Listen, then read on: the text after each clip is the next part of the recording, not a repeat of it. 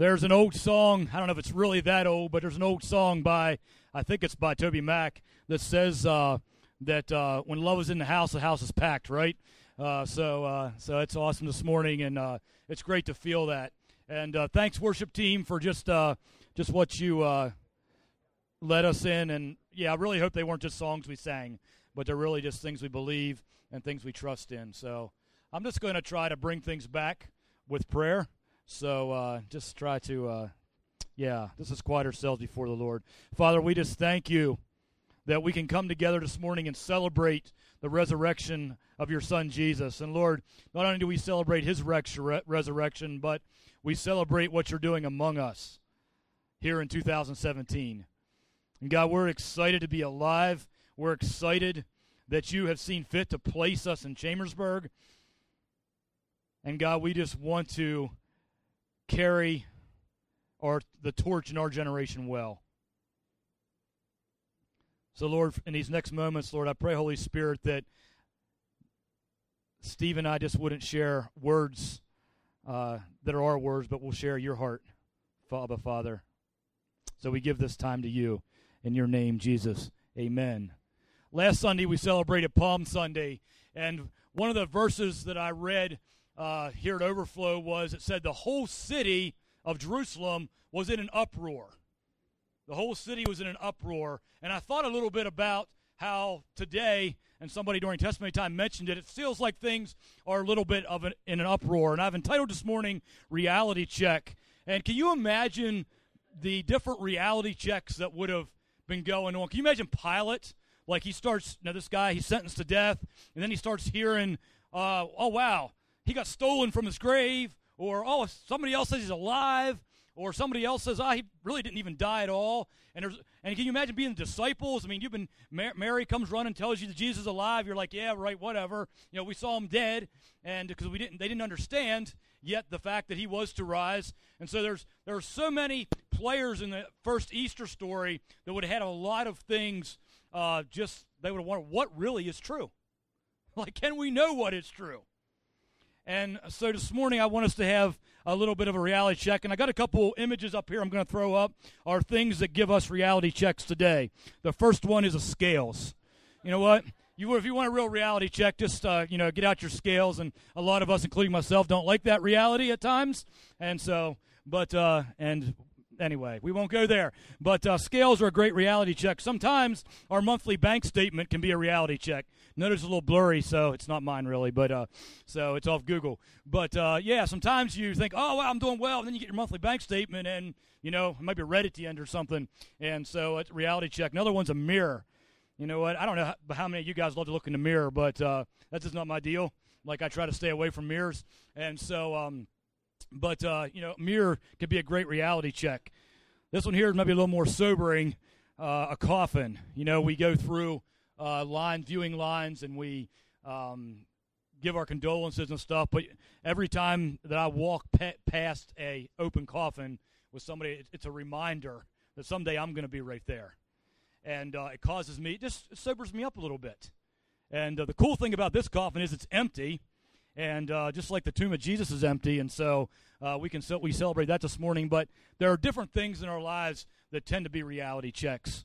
Pastor Steve and I, as we were thinking about this morning, we wanted to leave you guys with just some thoughts. But our heart for both the spring and for Overflow is really found in Philippians 2 here, where Paul writes, he says, I want to know Christ and experience the mighty power that raised him from the dead.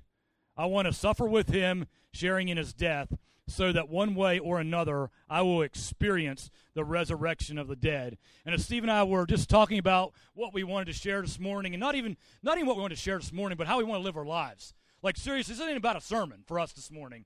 It's how we live our lives. We try to every day. Do we always get it right? Absolutely not. But we want to live our lives experiencing the mighty power that raised Christ from the dead. And so him and I could stand up here and tell you story after story that's happened literally in the last month of how we're experiencing that power. But our heart is not just for us, the preachers, to experience that power, but we want every single one of you who name the name of Jesus to be walking and experiencing that same power. If you have your Bibles with you this morning, I want you to turn to John chapter 20. John chapter 20. If you have your phones, I'm going to be reading from the New Living Translation, so you can click on that. That's why phones are so awesome, because you can just pick whatever one you want, and you get it. But I'm going to read John 20, and I'm going to read verses 24 through 29. Starting in verse 24. One of the 12 disciples, Thomas, nicknamed the twin, was not with the others when Jesus came. Now, just some background. This here is happening after Jesus rose from the dead. So this story is actually several days after Jesus had rose from the dead. So I should have gave that first. One of the 12, Thomas, was not with them when Jesus came. They told Thomas, "We have seen the Lord." But Thomas replied, "I won't believe it unless I see the nail wounds in his hands, put my fingers into them, and place my hand in the wounds in his side." 8 days later, the disciples were together again, and this time Thomas was with them. The doors were locked, but suddenly, as before, Jesus was standing among them. "Peace be with you," Jesus said. Then Jesus said to Thomas, "Put your finger here and look at my hands. Put your hand in the wound in my side. Don't be faithless any longer. Believe." "My Lord and my God," Thomas exclaimed. Then Jesus told him, "You believe because you've seen me. Blessed are those who believe without seeing me." We read that many times, and we could even sort of throw rocks at Thomas for doubting.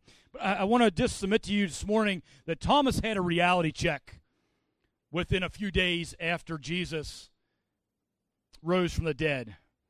And so Jesus shows up with the other 12. If you read a few verses earlier, Thomas isn't there. And Jesus appears to them, and Thomas is like, yeah, whatever. Thomas didn't believe at that point. And some of Thomas's reality was this. Thomas believed that good things happen to others, not to Thomas. I want you to think about, how would you feel like if Jesus, like if you're one of the 12, and Jesus shows up to the other 11, or you've been 10 at that point, to the other 10, and you weren't there? Like, that wouldn't be very cool. Like, let's just be honest. That wouldn't be very cool. Jesus showed up, and you're like, okay, why did these? And we know Thomas, if you go back earlier in John chapter 11, the story of Lazarus, we know that Thomas already was like a pessimistic guy, because he just says, well, we might as well just go die with Jesus. Like, he just figured we're all going to die anyway, so let's just go do it, right? And so Thomas wasn't your most optimistic guy to start with, and so then Jesus shows up, and he's not there. Why? I'm sure he asked why. So he showed up, he wasn't there, and it says, if you read actually verses 19 through 20, it says Jesus shows up, he says, "Peace be with you." It says he showed them his wounds, and it says he breathed on them. Okay? So the other disciples were doubting at this point too. We don't call them the other doubting 10, but they were doubting. But Jesus shows up, shows them the wounds, and then he breathes on them. And it says they received the Holy Spirit, and life went on for that and really changed for them at that point, but Thomas wasn't there. Thomas's reality was that didn't happen to him. He didn't have those experiences, and so he's saying basically, until I get something like that, I'm not going to believe. That was Thomas's reality. Thomas doubted. Why wasn't I there? And you think about Thomas after they tell him that Jesus showed up, why wasn't I there? Maybe I'm not quite as important as the other ones. Maybe Jesus really don't like me. Maybe Jesus really didn't care about me. There would have been all these things that begin to go through. Just put yourself in Thomas's shoes. We read these stories many times, and we just roll right through them without even thinking about, like, these were real people, and they were having real experiences, and there's reasons they acted the way they acted or did the things they did. But Thomas doubted. But then it comes down through, and once again, the disciples are together. Thomas is with them, and then Jesus shows up, or Thomas encountered Jesus. What's interesting, and we don't know, Jesus walks into that room again, and immediately he focuses right on Thomas. It says that 8 days later, the disciples were together again. This time Thomas was with them. The doors were locked, but suddenly, as before, Jesus was there. "Peace be with you." He gives them greetings, and then he said to Thomas, Jesus immediately looked right to Thomas and said, I need to reach out here. I need to draw Thomas to myself, because Thomas needs to know a different reality. Thomas needs to know that I am alive. And so Jesus not only says, hey, Thomas, here I am. It's like he knew. He invited Thomas to touch the wounds. He invited Thomas to touch his body, to let him know, hey, it's really me. Like, I died, and now I'm alive. And so Thomas has this incredible one-on-one encounter with Jesus right in the middle of that room, where it was just him and Jesus. And I think for all of us in here, I hope that many of you have already had that one-on-one encounter with him in the middle of a room. But you can be in the middle of a room like this and have a one-on-one encounter with Jesus. It's really powerful. It happens over and over again. Jesus wants to have a one-on-one encounter with you just like he did with Jesus. And Thomas, it says Thomas believed. He says, my Lord and my God. Those are powerful words right there. Thomas didn't go, oh, wow, you're alive. No, he says, my Lord and my God. What he is really saying there is Jesus is God. That's why he says God. But when he uses the word Lord, he's saying, I am submitting myself to your authority.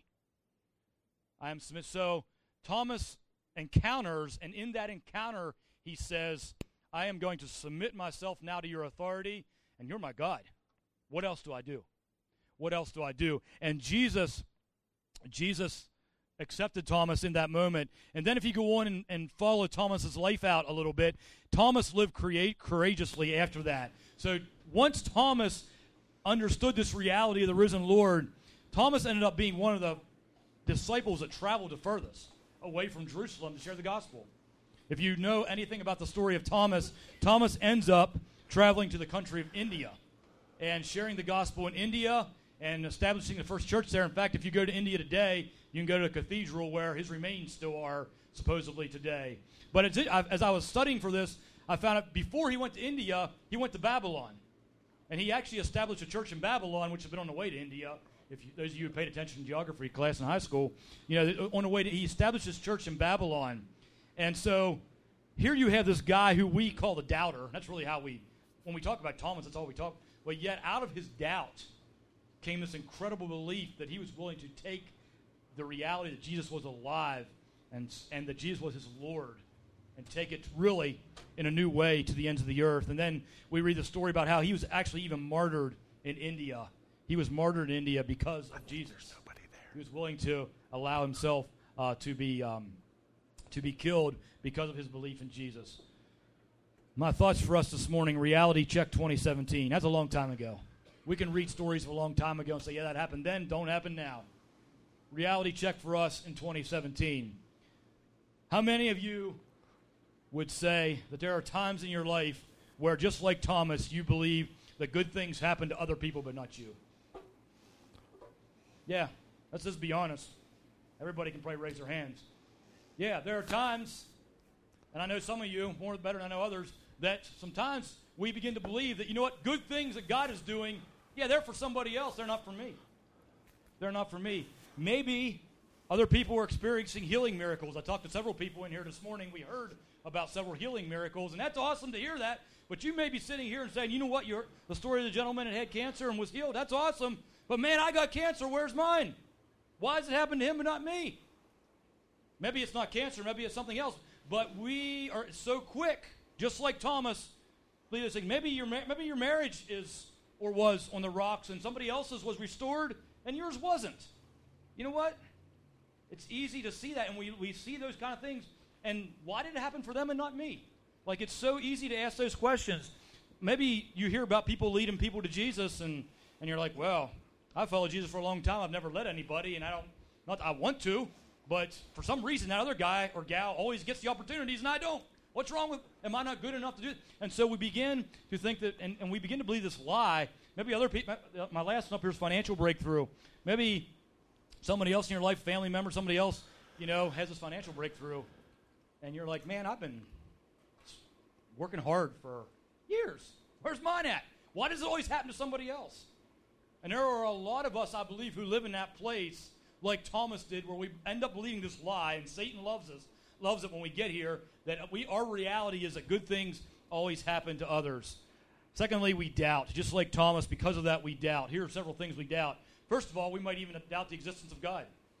Like some of you in here may just think that, that's good for you, but I really don't believe God exists. I believe God exists, but you may say, I don't believe God exists. I've not seen him work. He's not healed me. He's not set me free. He's not done da-da-da-da-da, all these things. I don't think he exists. And there are a lot of people outside these four walls this morning living in Chambersburg who probably are pretty close to there. Mm-hmm. They don't believe God exists because they've not encountered him. Mm-hmm. They've not encountered him. Maybe you doubt. Maybe you say, yeah, I believe God exists, but I don't think he's really that good. You know, you sing a song here. I think you sing Good, Good Father here, Steve, and it became a popular song in the last year. And every time we sing that song, I think about everyone who's sitting with me in the room, at least that I can, and I think about their experience with God. And there's a lot of people who, if they do sing that song, they're just mouthing words because they've never understood God as a good, good Father. So some of us doubt the goodness of, just like Thomas did. Some of us doubt the goodness of God. Thank you. Some of us doubt our kingdom worth and value. Some of you here this morning saying, oh, that's all wonderful and good, and God's doing things. It's awesome. I love to hear what he's doing, but I really don't have anything to give. Yeah, I believe in Jesus, but I don't have anything. Thomas, I believe, doubted his worth and value among the disciples. I just believe he did. It's one of the reasons he doubted.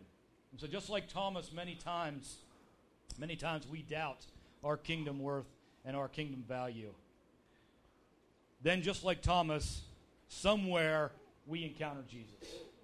Somewhere we will have a defining moment with Jesus. I don't care if you don't even believe in the existence of God. I will guarantee you, before you die, you will encounter Jesus almost as real as Thomas did that day. He may not show up to you alive and in the flesh, but you will encounter him in your spirit. You will encounter him maybe through somebody else. You will encounter Jesus, and you will have an opportunity, just like Thomas did, to believe. So Jesus focuses on us. He focuses on us. Sometimes we feel pretty small in the grand scheme of things. But Jesus chooses to focus on us, and then he invites us into relationship. Once again, there would have been this break in relationship with Jesus and all his disciples, and he slowly goes back and begins to repair those things. And Jesus invited all of them back into relationship. He didn't invite them back to heaven with them. That would have been kind of cool if he took them all back with him. Not for us, but for them. But he didn't do that, and he didn't come there and just say, oh, you need to bow to me, you need to do all. No. Jesus invited them into relationship with him, just like he invites every single one of you into relationship with him. And if you've not experienced that relationship, you're going to have an opportunity this morning to experience that. We're going to invite you into encountering Jesus in that way. Like Thomas, are we willing to believe without seeing? Are you willing to believe without seeing? I've never seen Jesus alive and in the flesh. I have his word. I've encountered him in my spirit through his Holy Spirit. So I've not really seen. I've seen a lot of results of things of believing in him, but I've not. Thomas says, my Lord and my God. Too many of us say, my Savior. Stop right there. And we wonder why we don't see this power of the resurrection released through us, because we stop there. It is a powerful thing that Jesus is our Savior. He saves us from a lot of things. But he invites us into a relationship that's a whole lot more than just a Savior. My Lord, I am submitting myself to the authority of Jesus. Do you live your life submitted to the authority of Jesus? Do you recognize him as your God? We, like Thomas, have the opportunity to live confidently and courageously. It's called the kingdom. We read the story of Thomas, and we see, wow, Thomas grasped the power of that resurrection. He grasped and began to understand the reality of what it meant that Jesus, yes, went to the cross, but now he lives. Now he lives. I call that here the kingdom now. And just like Thomas had an opportunity to impact the world because of him understanding the reality of the resurrection, we have that same opportunity to live confidently and courageously the kingdom now. It looks a whole lot different than it did 2,000 years ago, but it's fun. It's fun when we begin to understand the power that Jesus has. And so I challenge each one of you this morning to really begin, and Pastor Steve's going to come now and share a few thoughts, to really begin to ask yourselves, where am I? Am I doubting? It's okay to doubt. I doubt some days. Have I encountered him? Do I understand what it means to live in the power of that resurrection? Do I understand what it means that the kingdom is, yes, someday, but also it's right now? And Pastor Steve's going to take us into the next section.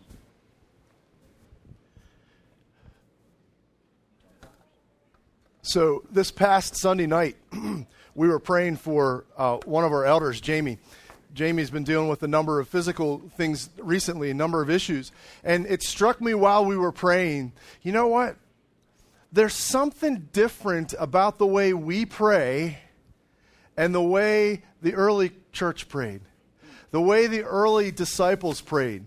There's something different. There's something missing about the way we pray. There's a profound something. If you read the book of Acts and you see in chapter 3, Peter healed a crippled man. You know how he did it? He reached out his hand and helped him get up. A crippled man who had never walked before reached out his hand and picked. That's confidence.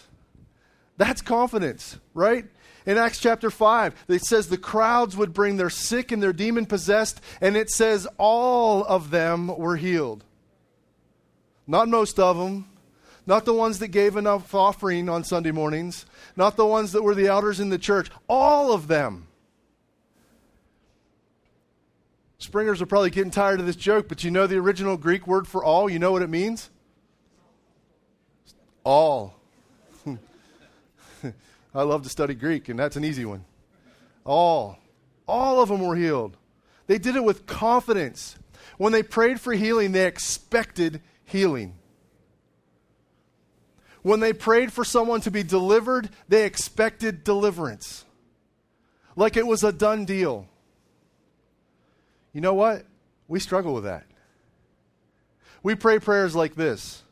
Well, Lord, if it's your will, please, but if it's not your will, give us the patience to trust you. And don't we pray that way? Now, don't get me wrong. I want God's will to happen, right? I want his will to be done. But sometimes this is a cop-out. Sorry, but it is. We pray kind of giving ourselves an out. Lord, we want you to heal Jamie, but if you don't, make her strong. No, I want Jamie to be healed. Why don't we pray that way? Why don't we pray that way? Somewhere along the line, something happened since the first century. We've lost confidence. And so what happened that took Thomas from a doubter? What happened that took the disciples from being a bunch of scaredy cats and turned them into world changers? I'd like us to take a look at something. I like to call it a transfer of power. And if we read Acts chapter 1 and verse 6, it's kind of interesting. There's an exchange here that happens between Jesus and the disciples. And the disciples are all sitting around. They're starting to get used to the fact that Jesus is alive. And so they asked this question. Then they gathered around him, that's Jesus, and asked him, Lord, are you at this time, going to restore the kingdom of Israel? Now the disciples were all Jews. They knew all the messianic prophecies. They knew that the Messiah was going to come. He was going to set up his kingdom. And they were accepting that Jesus was the Messiah. And so this was a natural question to ask. All right, Lord, you going to set up your kingdom now? Now, one of the things I like about this is these guys had hung out with Jesus for 3 years, right? He'd been teaching them. They'd been learning. He'd been telling them what the plan was. And here they are. They're still asking, so now's the time you're going to set up a kingdom? This gives me comfort. See, I always think that Jesus, or that God the Father has a permanent flat space on the front of his forehead because of me. Right? Because I ask these stupid questions and he's up there going, shouldn't you know this by now? Right? Anybody else in the house think you're adding to Jesus' flat space? But this gives me comfort because these disciples had hung out with him all the time and they were still asking these questions. They didn't know. You know what? our life with Jesus is a journey. We learn our way through it. We don't get it all right off the bat. Okay? If you think Pastor Doug and I know everything, think again. Right? We're learning. We're learning as we go.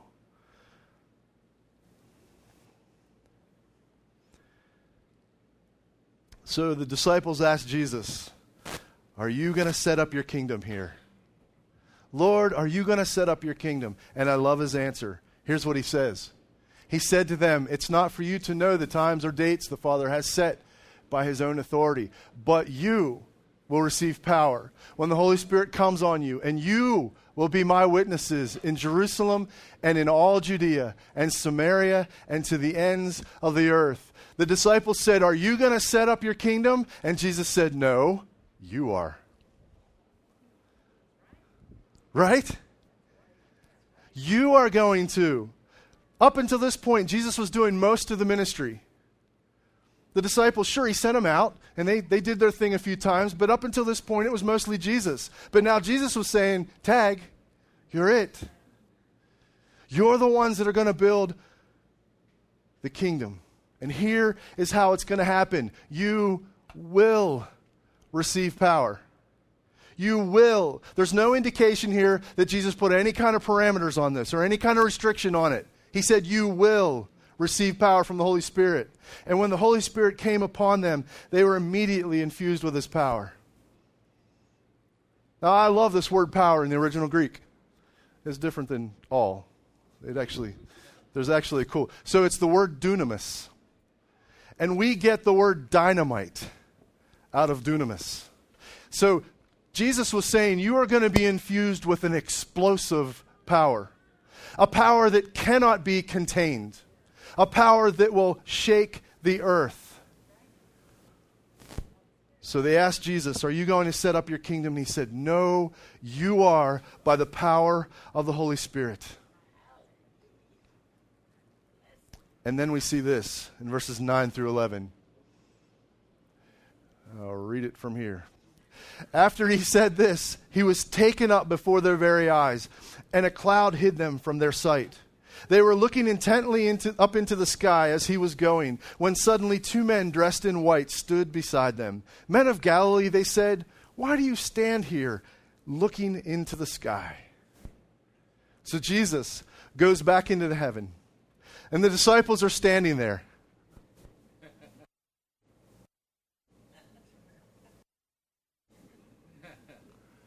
And a couple angels show up. They say, what are you doing? Stop staring at the sky. You got work to do. Get to it. And so it began. And that assignment has been passed down to me and to you, disciples of Jesus. And you know what? Not only the assignment is passed down, but the power and authority has been passed down. Do you realize that we have the same exact power, the same exact authority available to us that the original disciples had? We do. Okay, that's not Pastor Steve saying that. That's this saying that. That's his words, not mine. Do you believe it? Do you live your life that way? Sometimes we do, right? Sometimes we don't.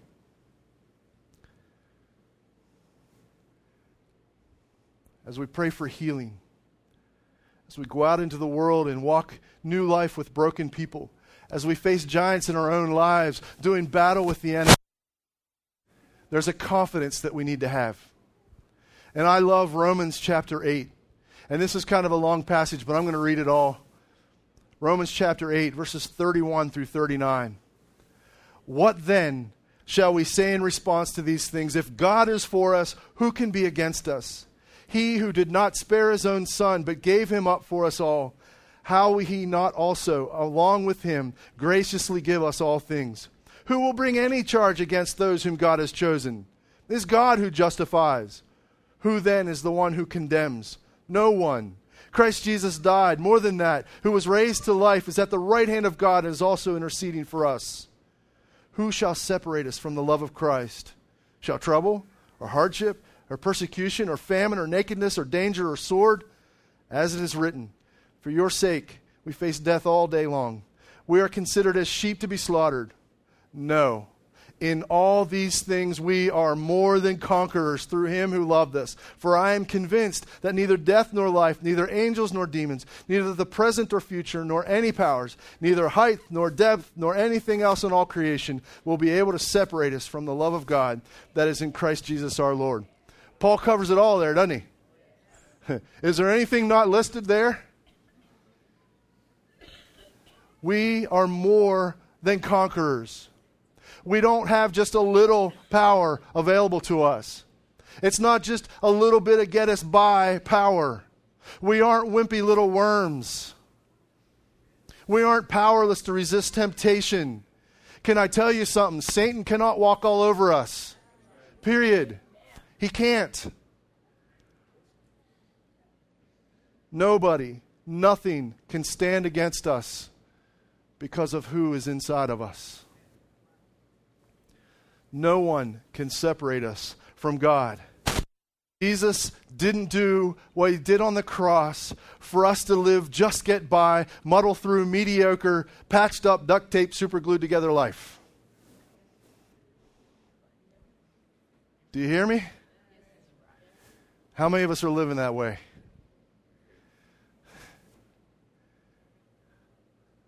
When Jesus said it is finished on the cross, when he walked out of an empty tomb 3 days later, what he accomplished allows us to live full and abundant life now. Jesus paid a penalty we couldn't pay. He gave us a permanent victory over sin and death. So in Jesus' name, we can have this confidence. Where there's darkness, we bring light. Where there's brokenness, we bring wholeness. Where there's sickness, we bring healing. Where there's bondage, we bring freedom. Where there's oppression and possession, we bring deliverance. Because of Jesus in here. Because of the power of the Holy Spirit.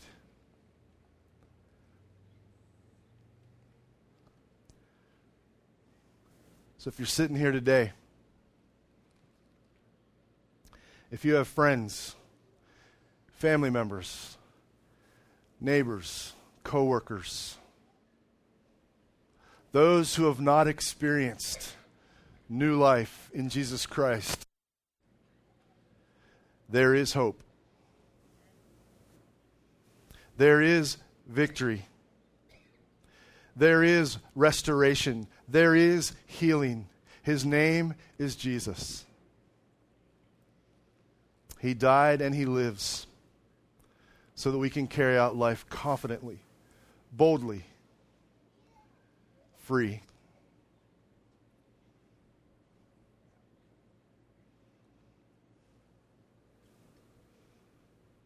I'm going to challenge you.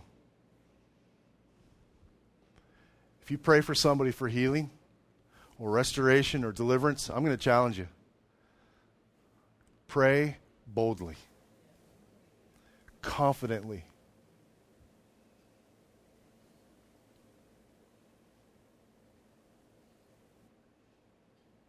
I like what Doug said. Sometimes we pray and it's like, well, it happens for the other person, but not me. Pray boldly. Pray boldly. Pray boldly.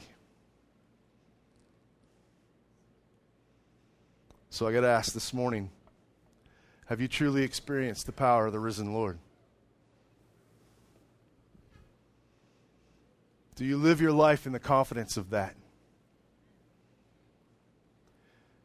Doug and I'd like to give the opportunity, if you have never experienced the power of the risen Lord,